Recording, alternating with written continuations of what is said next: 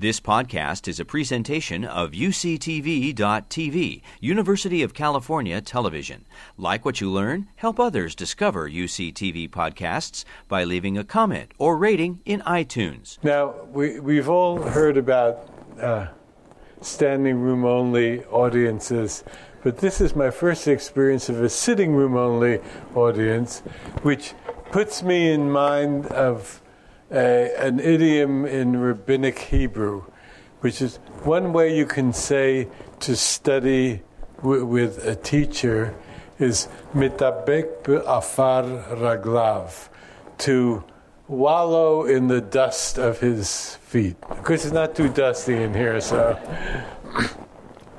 Okay, the obvious question about anyone who's undertaken a project such as I have is, why would anyone do it? That is, it's not only that it ends up being with a commentary 3,000 pages and so forth. It's not the quantity, it's the nature of the undertaking, which is to translate again the world's most translated book. And the short answer is that there is something gravely wrong with my predecessor's translations. I make a partial exception for the King James Version, but I'm not going to talk about the King James Version. If anyone is curious what I have to say about that, I can always address that in the Q&A period. Now, I would say that there are two principal things wrong with all the modern versions, the modern English versions of the Hebrew Bible. A deficient sense of English style and a deficient sense of Hebrew style. The latter may surprise you because you figure, well, the people who've been the committees that translated the Bible, Jewish, Protestant, Catholic, have PhDs in biblical studies from august institutions such as Johns Hopkins, the University of Chicago, the University of Pennsylvania, Harvard, Yale, and in England, of course, Oxford and Cambridge. And they have devoted years to the study of biblical Hebrew, so surely they know a lot about biblical style. But they don't, because they don't study style. They study technical aspects of the ancient language, which is something entirely different. Now, as far as deficiencies of English style, this is something that more or less dumbfounds me.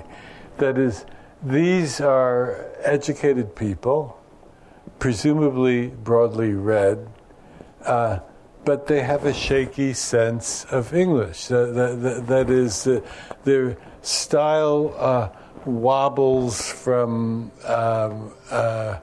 something that sounds like board directors of a corporation to the daily newspaper to I don't know what, to colloquial language, and it's pretty much of a mishmash and doesn't at all reflect the Hebrew style. Now, reflecting the Hebrew style is a tricky thing. I can attest, having wrestled with the trickiness of it for over 2 decades, because we have two languages that are separated from each other by at least 2.5 millennia.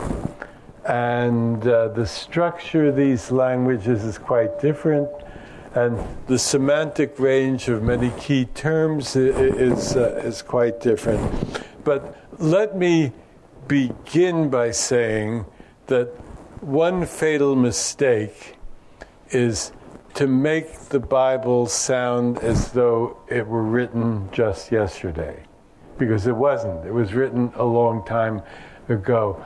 The translators do this out of the, I think, misguided sense that readers will be alienated if it's not translated into contemporary English.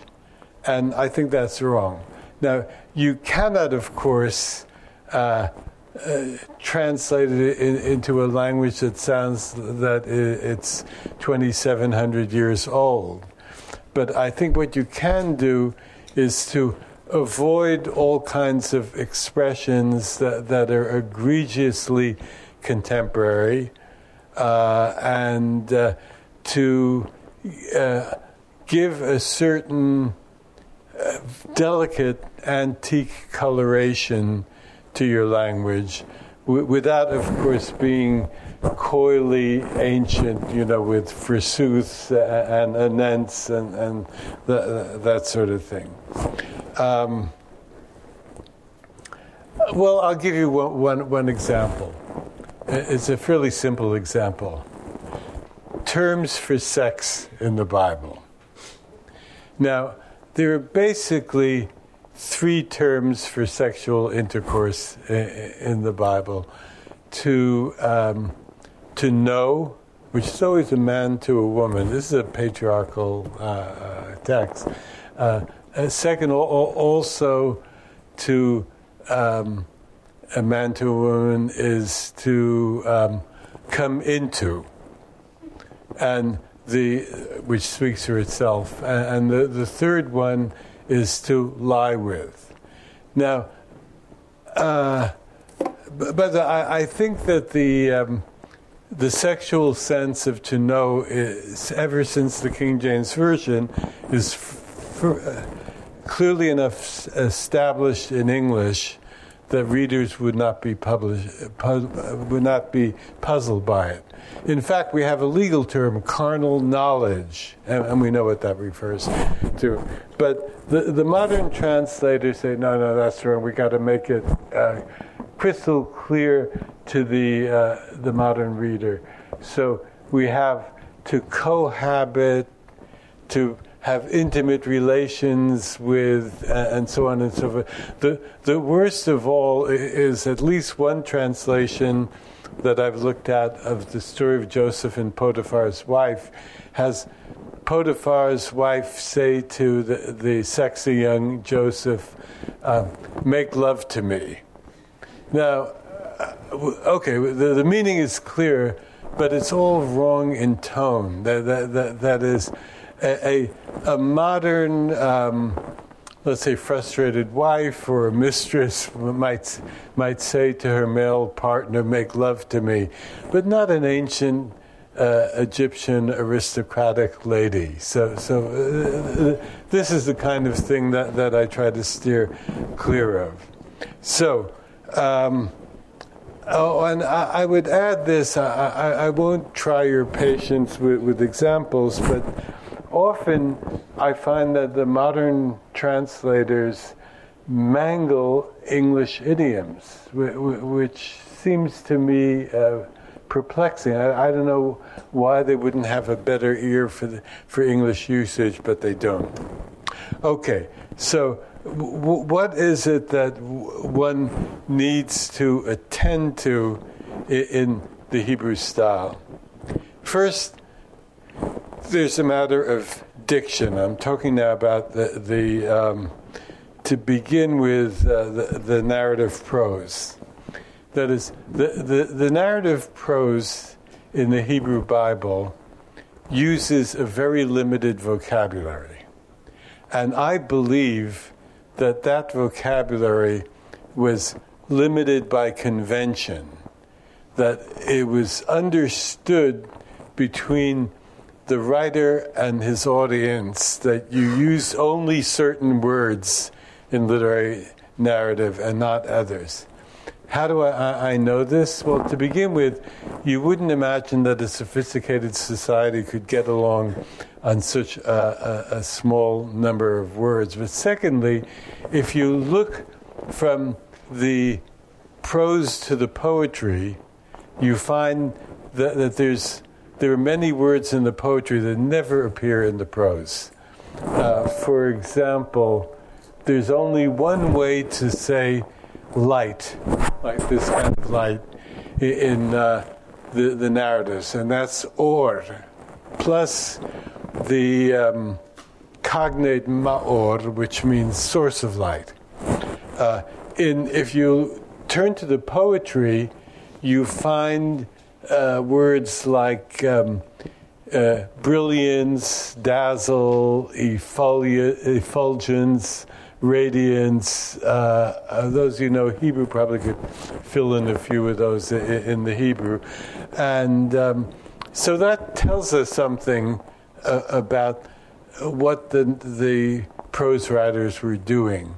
That is, they were cultivating this middle style, which was deliberately restricted in vocabulary, and getting something very eloquent out of it.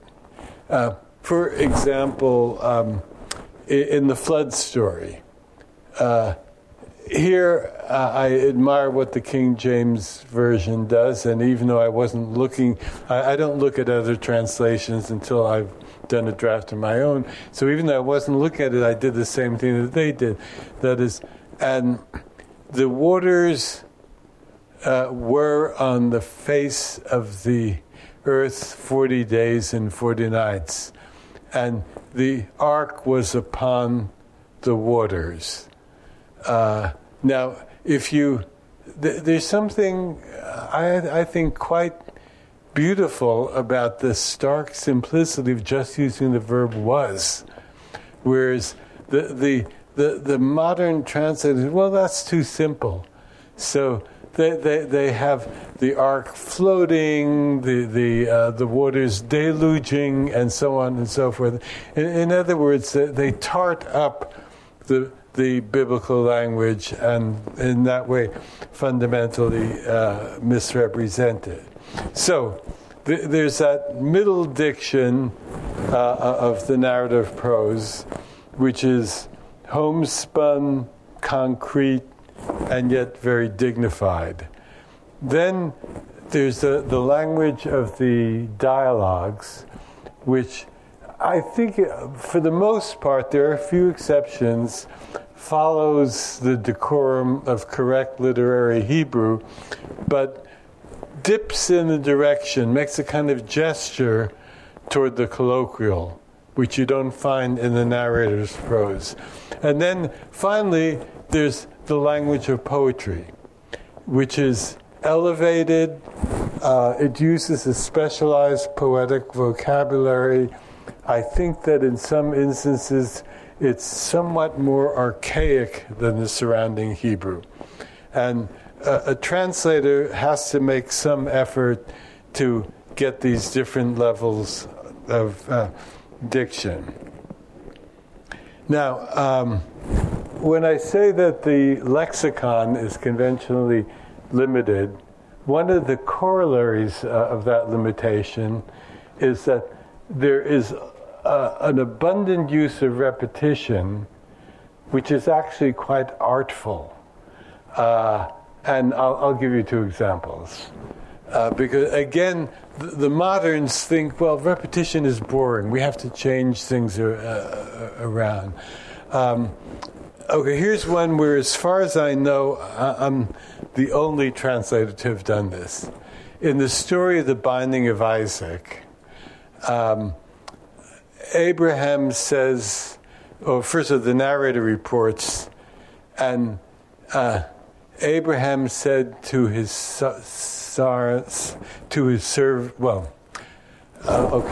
Abraham, in most translations, Abraham said to his servants, "Let me and the lad go up and worship, and after we will come back to you." Now, the Hebrew actually uses the same word for servant and for lad or boy, na'ar. And I think this is very pointed and very poignant. That is, a na'ar in biblical Hebrew is a boy, or it can be a young man in some contexts.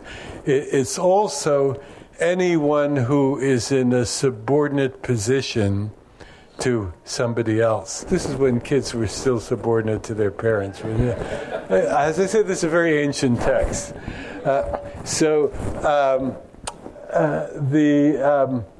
What is poignant about this, and here's how I translate, and Abraham said to his lads, "Let me and the lad go up and worship."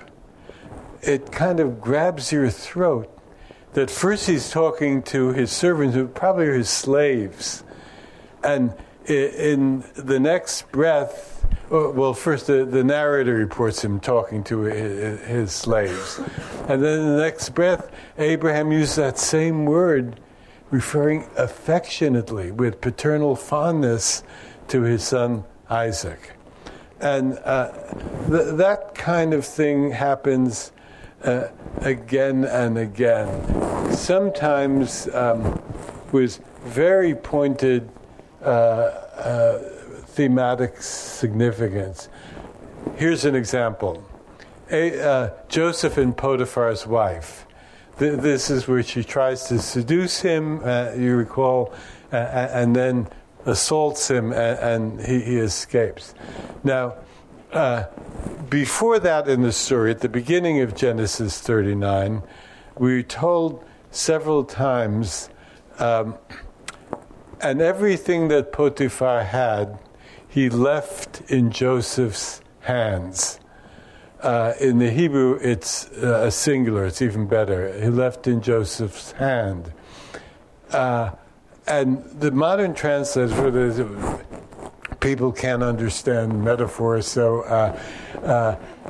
hand should be translated as trust or confidence or authority, which they all do. Now, at the climax of the story, when Joseph escapes her sexual advance, the text says, and he left his garment, the same verb, he left his garment in her hand. So the metaphorical in his hand, in his trust, becomes the literal evidential fact against the lie that she will cook up, that he left his garment in her hand.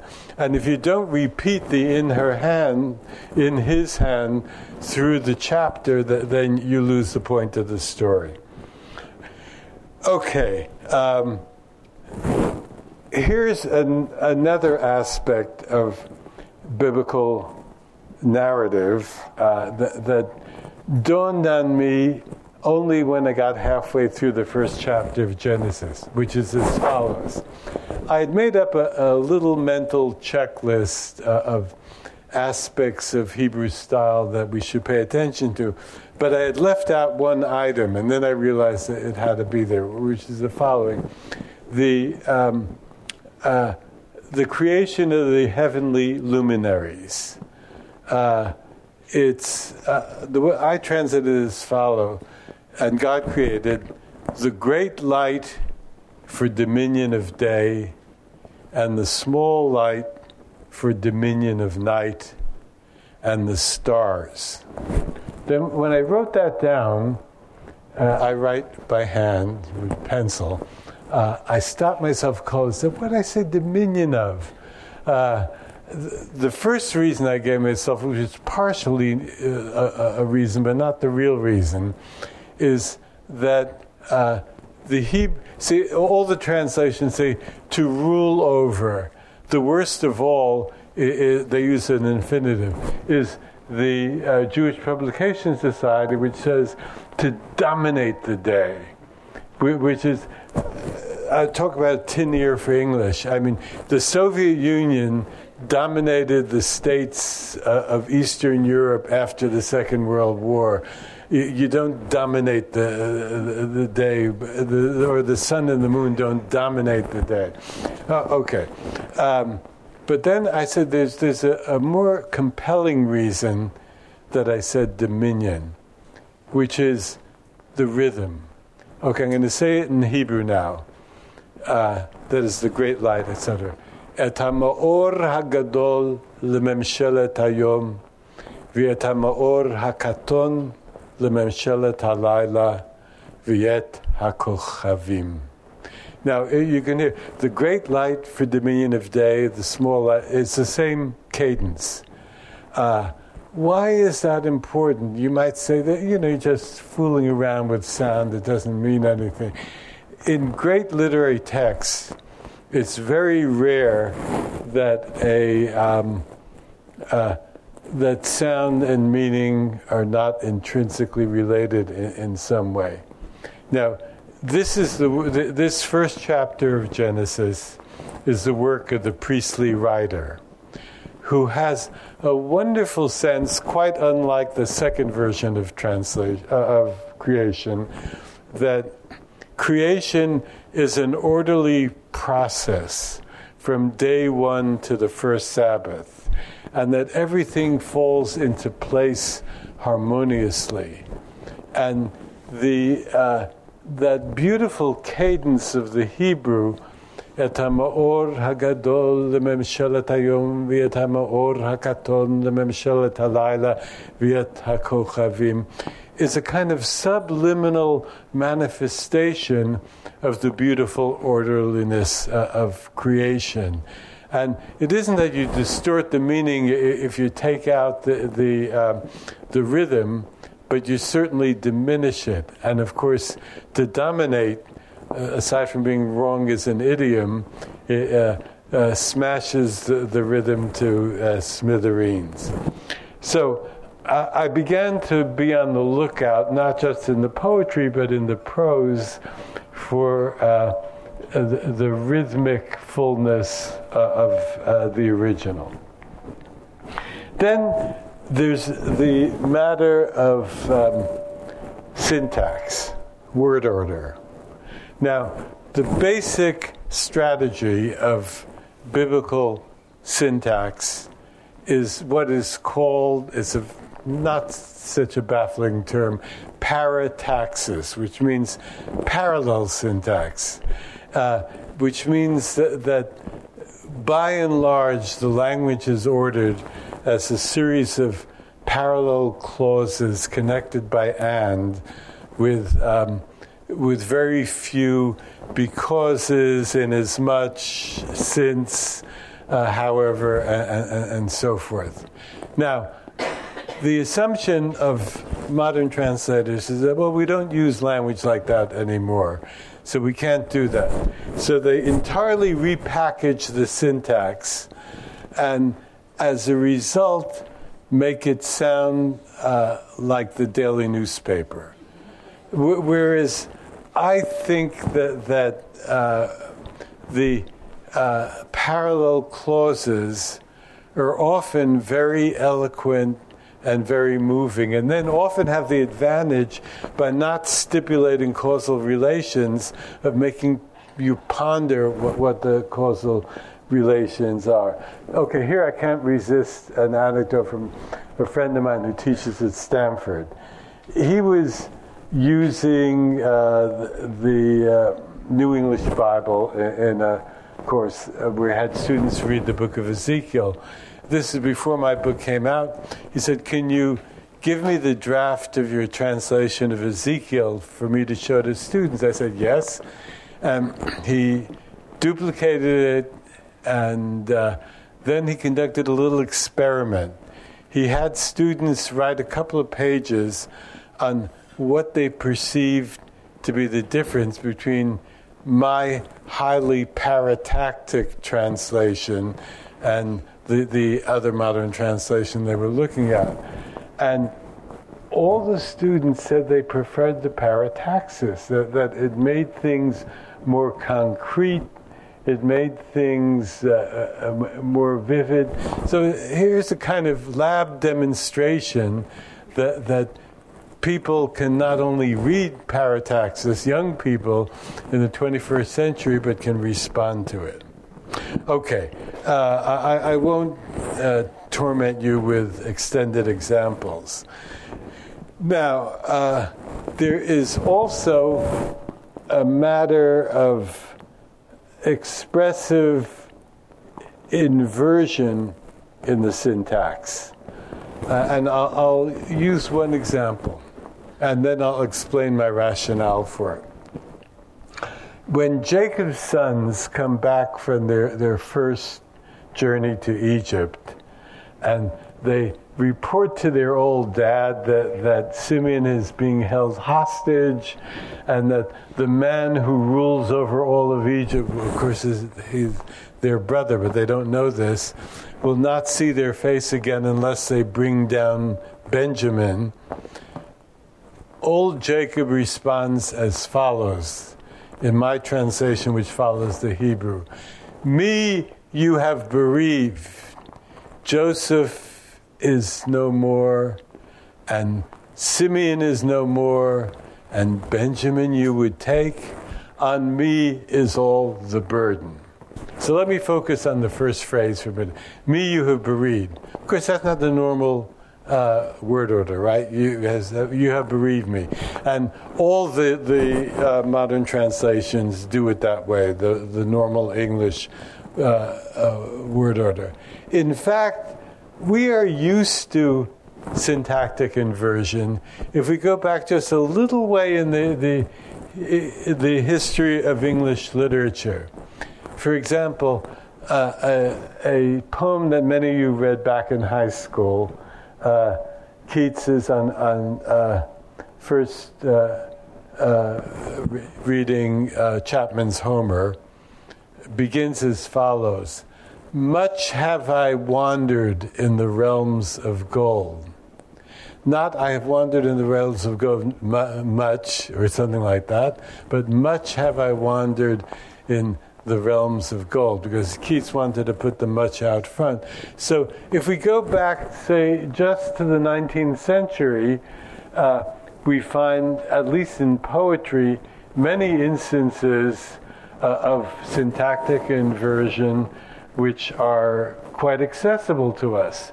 Now, there's a certain advantage, I think, in using a syntactic maneuver that's characteristic of English a couple hundred years ago, because it without being too extreme, it does give the language some of this antique coloration. But let's go back to old Jacob. It says, me you have bereaved. Why did the Hebrew do it that way, and why do I follow the Hebrew? The normal way in biblical Hebrew to say you have bereaved me is to take the verb that means to bereave and to put an accusative suffix me at the end of it, one word. It would come out like this, shikaltuni. That is not what the writer does. Instead, he breaks out the Hebrew me, oti, and puts it at the beginning of the sentence. That is, it sounds like this in the Hebrew, oti shikaltem. Now, why does he do that? I think it's in keeping with what I conceive as the representation of Jacob, old Jacob, as a kind of prima donna of paternal grief. He's always putting himself forward. Me you have bereaved. Joseph is no more, and Simeon is no more, and Benjamin you would take. On me is all the burden. So it's a maneuver of characterization, and you lose all that if you don't follow the word order of the original. Okay, now let me go on to word choice. There is a great deal of precision and boldness in the word choices that the Hebrew writers use. Let me give you one example. When Hagar is driven out into the wilderness by Abraham following his wife's orders, she's carrying water in a water skin, and the water runs out. They're in the desert somewhere in the southern Negev bordering on Egypt, and she knows you can't last long in the desert heat. without water. And presumably Ishmael is a youngish boy. We don't know his exact age at this moment. So she takes him and she does something. Vatashlichenu is the Hebrew verb, under one of the bushes. So you look at the range of translations and you see she laid him under one of the bushes, she put him under one of the bushes, she placed him one of the bushes. The best of all, but still inadequate, is the King James Version, which says she thrust him under one of the bushes. But this Hebrew verb means one thing and one thing only in the Bible. It means to fling. It's the very verb that's used when Pharaoh says, every male child that is born you shall fling into the Nile. So, what's going on? I think that the writer is being considerably bolder than his translators. What he sees going on is that this desperate mother who has an only son and is sure that the son is going to die within hours, maybe within minutes, in a kind of paroxysm of maternal grief or maternal desperation, flings him down under a bush and runs off so she won't see the death of the child. And that's what the writer gets when he boldly chooses this word. And I think that we have to we have to follow his boldness. Okay, now, there's something here. I'm going to generalize a little bit. How to do philology. Now, if that word puzzles a few of you, it's a technique developed maybe in the early 19th century, late 18th century, for the study of classical texts, and then transferred to the Bible, which is a kind of scientific investigation of the meanings of words and how you establish the meanings. It's also an investigation of the evolution of ancient texts, but that doesn't fall within my purview, not as a translator at any rate. So, we have, I'm going to go to the Samson story, and I'll remind you of the details, not everyone has them fresh in mind. Samson marries a Philistine woman, and he's obliged to invite 30 male Philistine guests to the wedding festivities, which go on for 7 days. And you remember, he poses a riddle to them. And he says, if you solve my riddle, I will give each of you a change of clothing and some sumptuous cloth. So the term for change of clothing is an easy one, Khalifat begadim. It couldn't mean anything else. And in fact, in modern Hebrew, Khalifa means a suit, sort of following this. I guess you change into your suit. You don't wear it all the time. Then they coerce his wife to reveal the secret of the riddle, the solution to the riddle, and they tell it to him. And he's furious. He realizes that the only way they could have found out was by pressuring his wife. And in a remark that has clearly a sexual implication, he says, had you not plowed with my heifer, you would not have found out my riddle. So in a great rage, he goes down to Ashkelon and kills 30 Philistines, What kind of Philistines, I'll explain in a minute, and takes their, not chalifot, but their chalitzot, with a tsu sound in the middle rather than an F sound in the middle.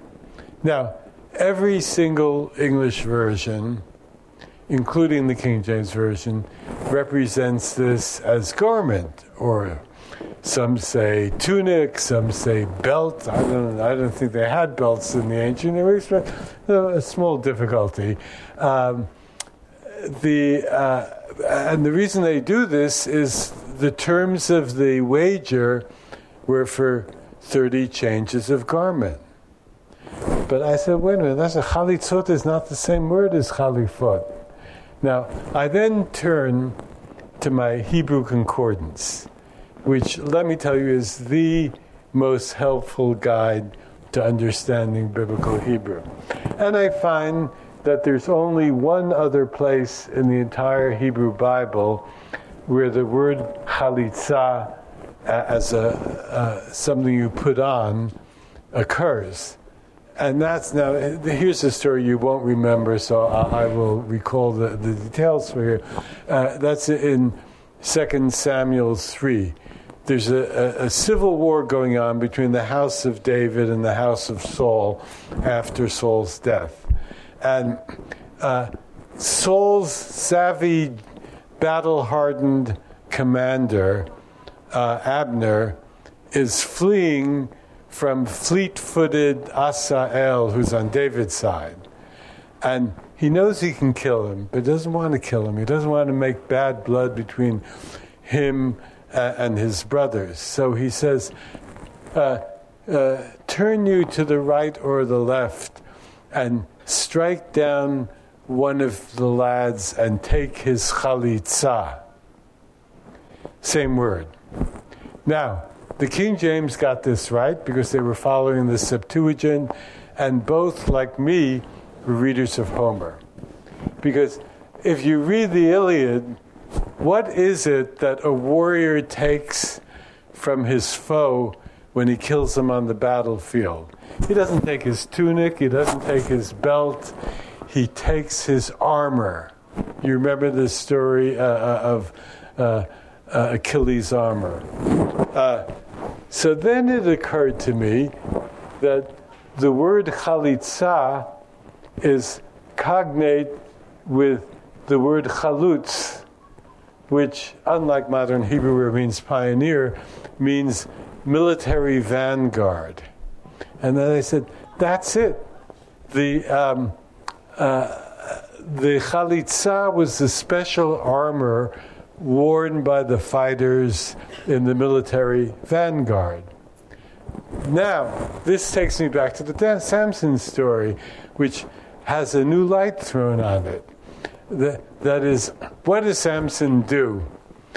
Instead of just fulfilling the terms of the wager, he goes down to Ashkelon and kills not 30 ordinary Philistines, but 30 elite fighters. And he brings back to the wedding guests not changes of garment, but something far more valuable. But it's also a threat. You see what I did to these guys, just imagine what I can do to you. So it's a wonderful, fun detective game, paying attention to the literary context as part of philology. Okay, maybe,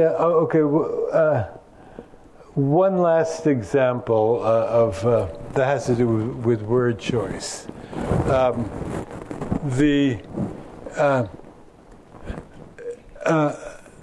God says to Moses early in Genesis, I am about to appear before you in Av He'anan, Av with an ayin. Now, every translation I've seen says, I'm about to appear before you in a thick cloud. But that's wrong, dead wrong. That is, the Hebrew word for thick is aveh, with the letter hey at the end. But this is just av. And what does av, ayin bet, mean in biblical Hebrew? It means cloud. So what's going? It's the cloud of the cloud, or let's say the thunderhead of the cloud.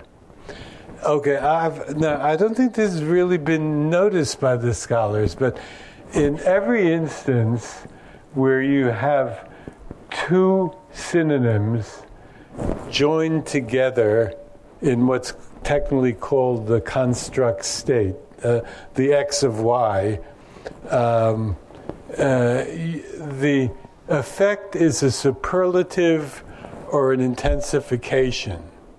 So the Av Ha'anan is not a thick cloud, it's a kind of super cloud. It's a virtually mythological cloud. And I ended up translating it as, I'm about to appear before you in the utmost cloud, which gives it a different sense. And as I say, examples abound in the Bible of this joining of synonyms in a smicha. There's another one in Genesis that is choshech afelah. Each one of those words means darkness.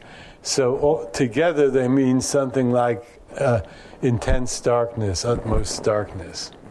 Okay, I would like now, in the last part of my presentation, to read to you three extended examples of what I've tried to do, and I will pause briefly to comment on certain translation choices. Okay, let's begin from the beginning, Genesis 1. I'll right off make a comment as I start when God began to create heaven and earth. Now that's not my innovation at all, I have to say. That is, we're all accustomed, in the beginning, God created. But the Hebrew, Reshit, always appears attached to something afterwards, the beginning of the kingship of so-and-so. And it doesn't say Bareshit, which would mean in the beginning. It says Bereshit bara Elohim.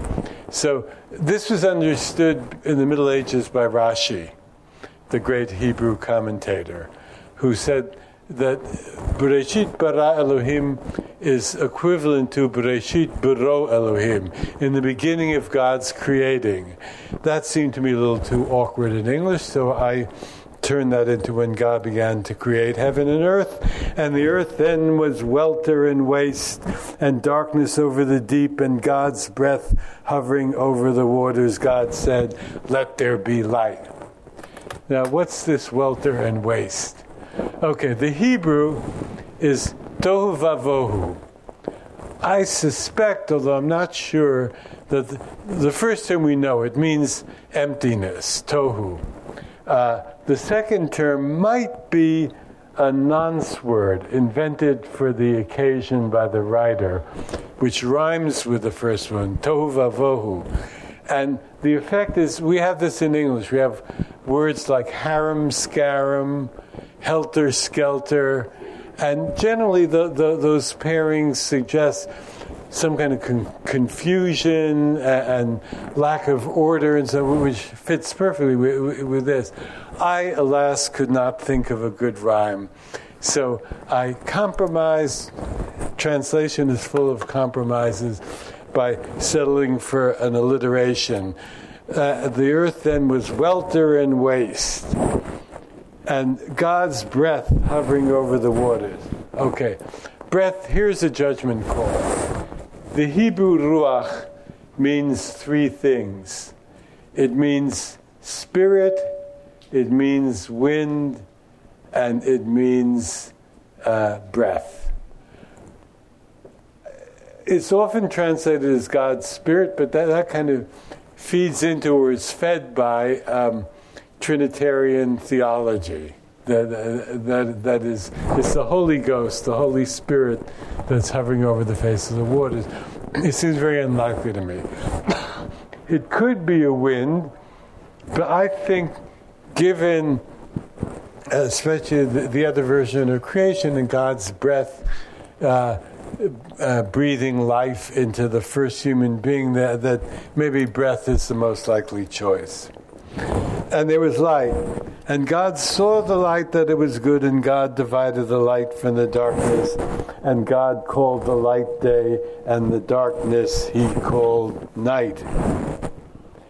And it was evening, it was morning, first day. And God said, let there be a vault in the midst of the waters, and let it divide water from water. Why vault? Okay, the King James Version famously is firmament, which is not bad technically, because the Hebrew comes from a verb that means to pound out, so maybe to make something firm. But it's a mouthful. Too many syllables. It breaks the rhythm. And a vault is an architectural element, so I thought that worked. And God made the vault, and it divided the water beneath the vault from the water above the vault. And so it was. And God called the vault heavens, and it was evening, it was morning, second day. And God said, let the waters under the heavens be gathered in one place so that the dry land will appear. And so it was. Okay, I think I'm going to cut short the passage in Genesis because I like to get at least to one other passage. So let's go to poetry now. I want to try to keep this down to 50 minutes to leave some time for questions.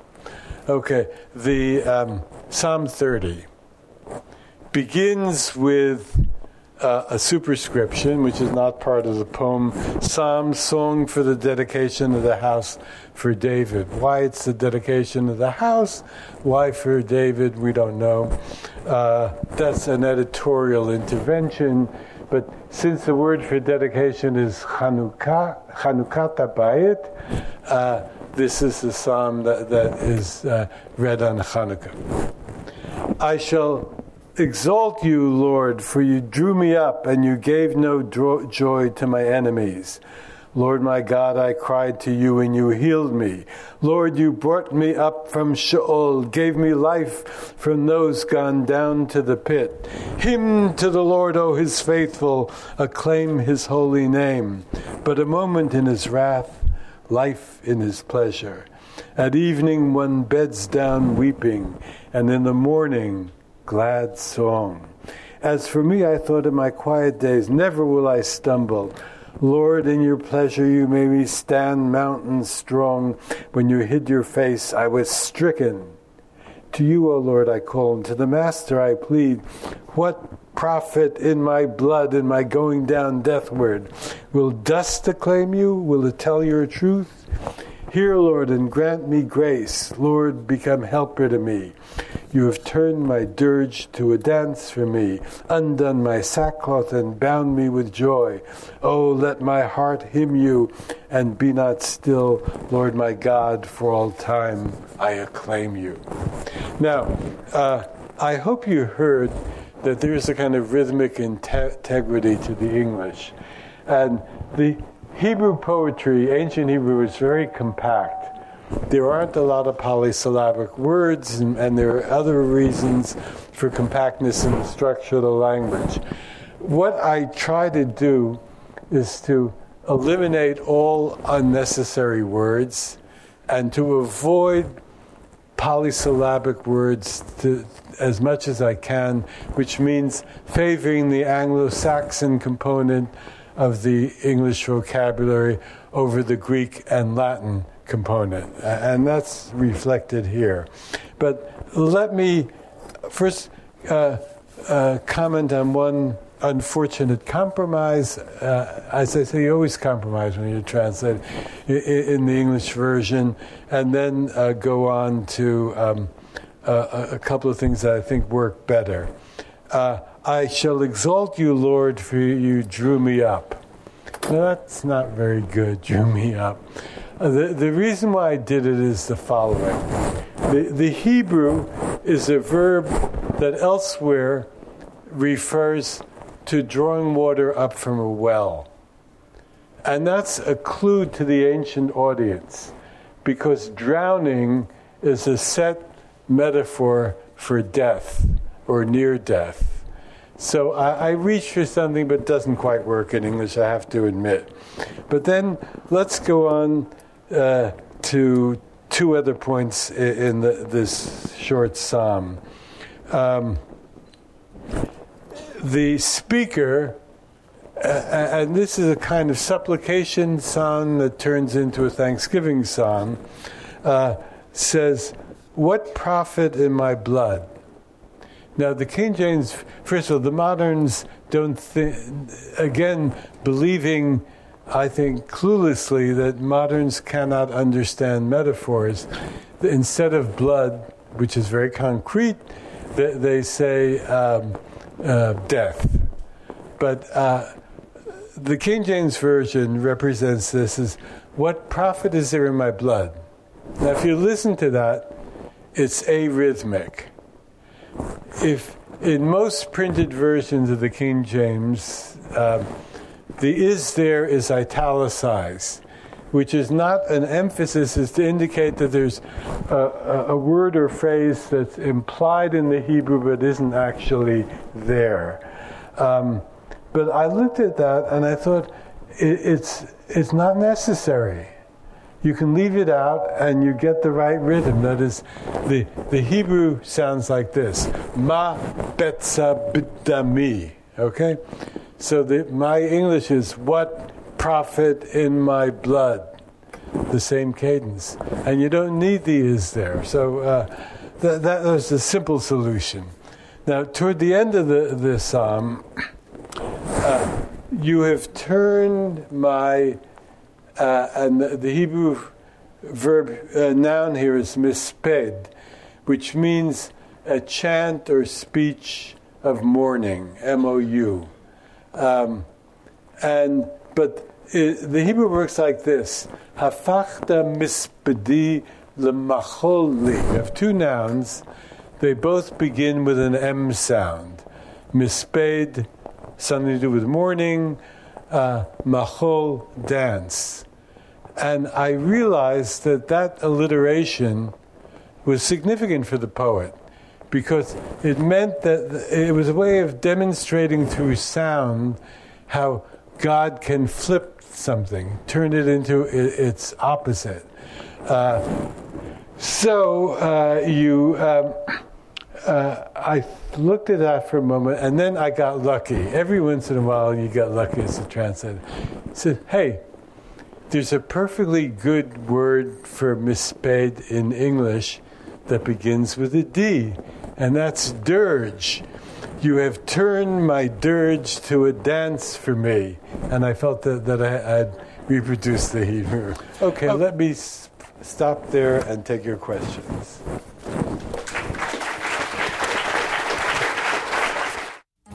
You've been listening to a podcast by University of California Television. For more information about this program or UCTV, visit us online at uctv.tv.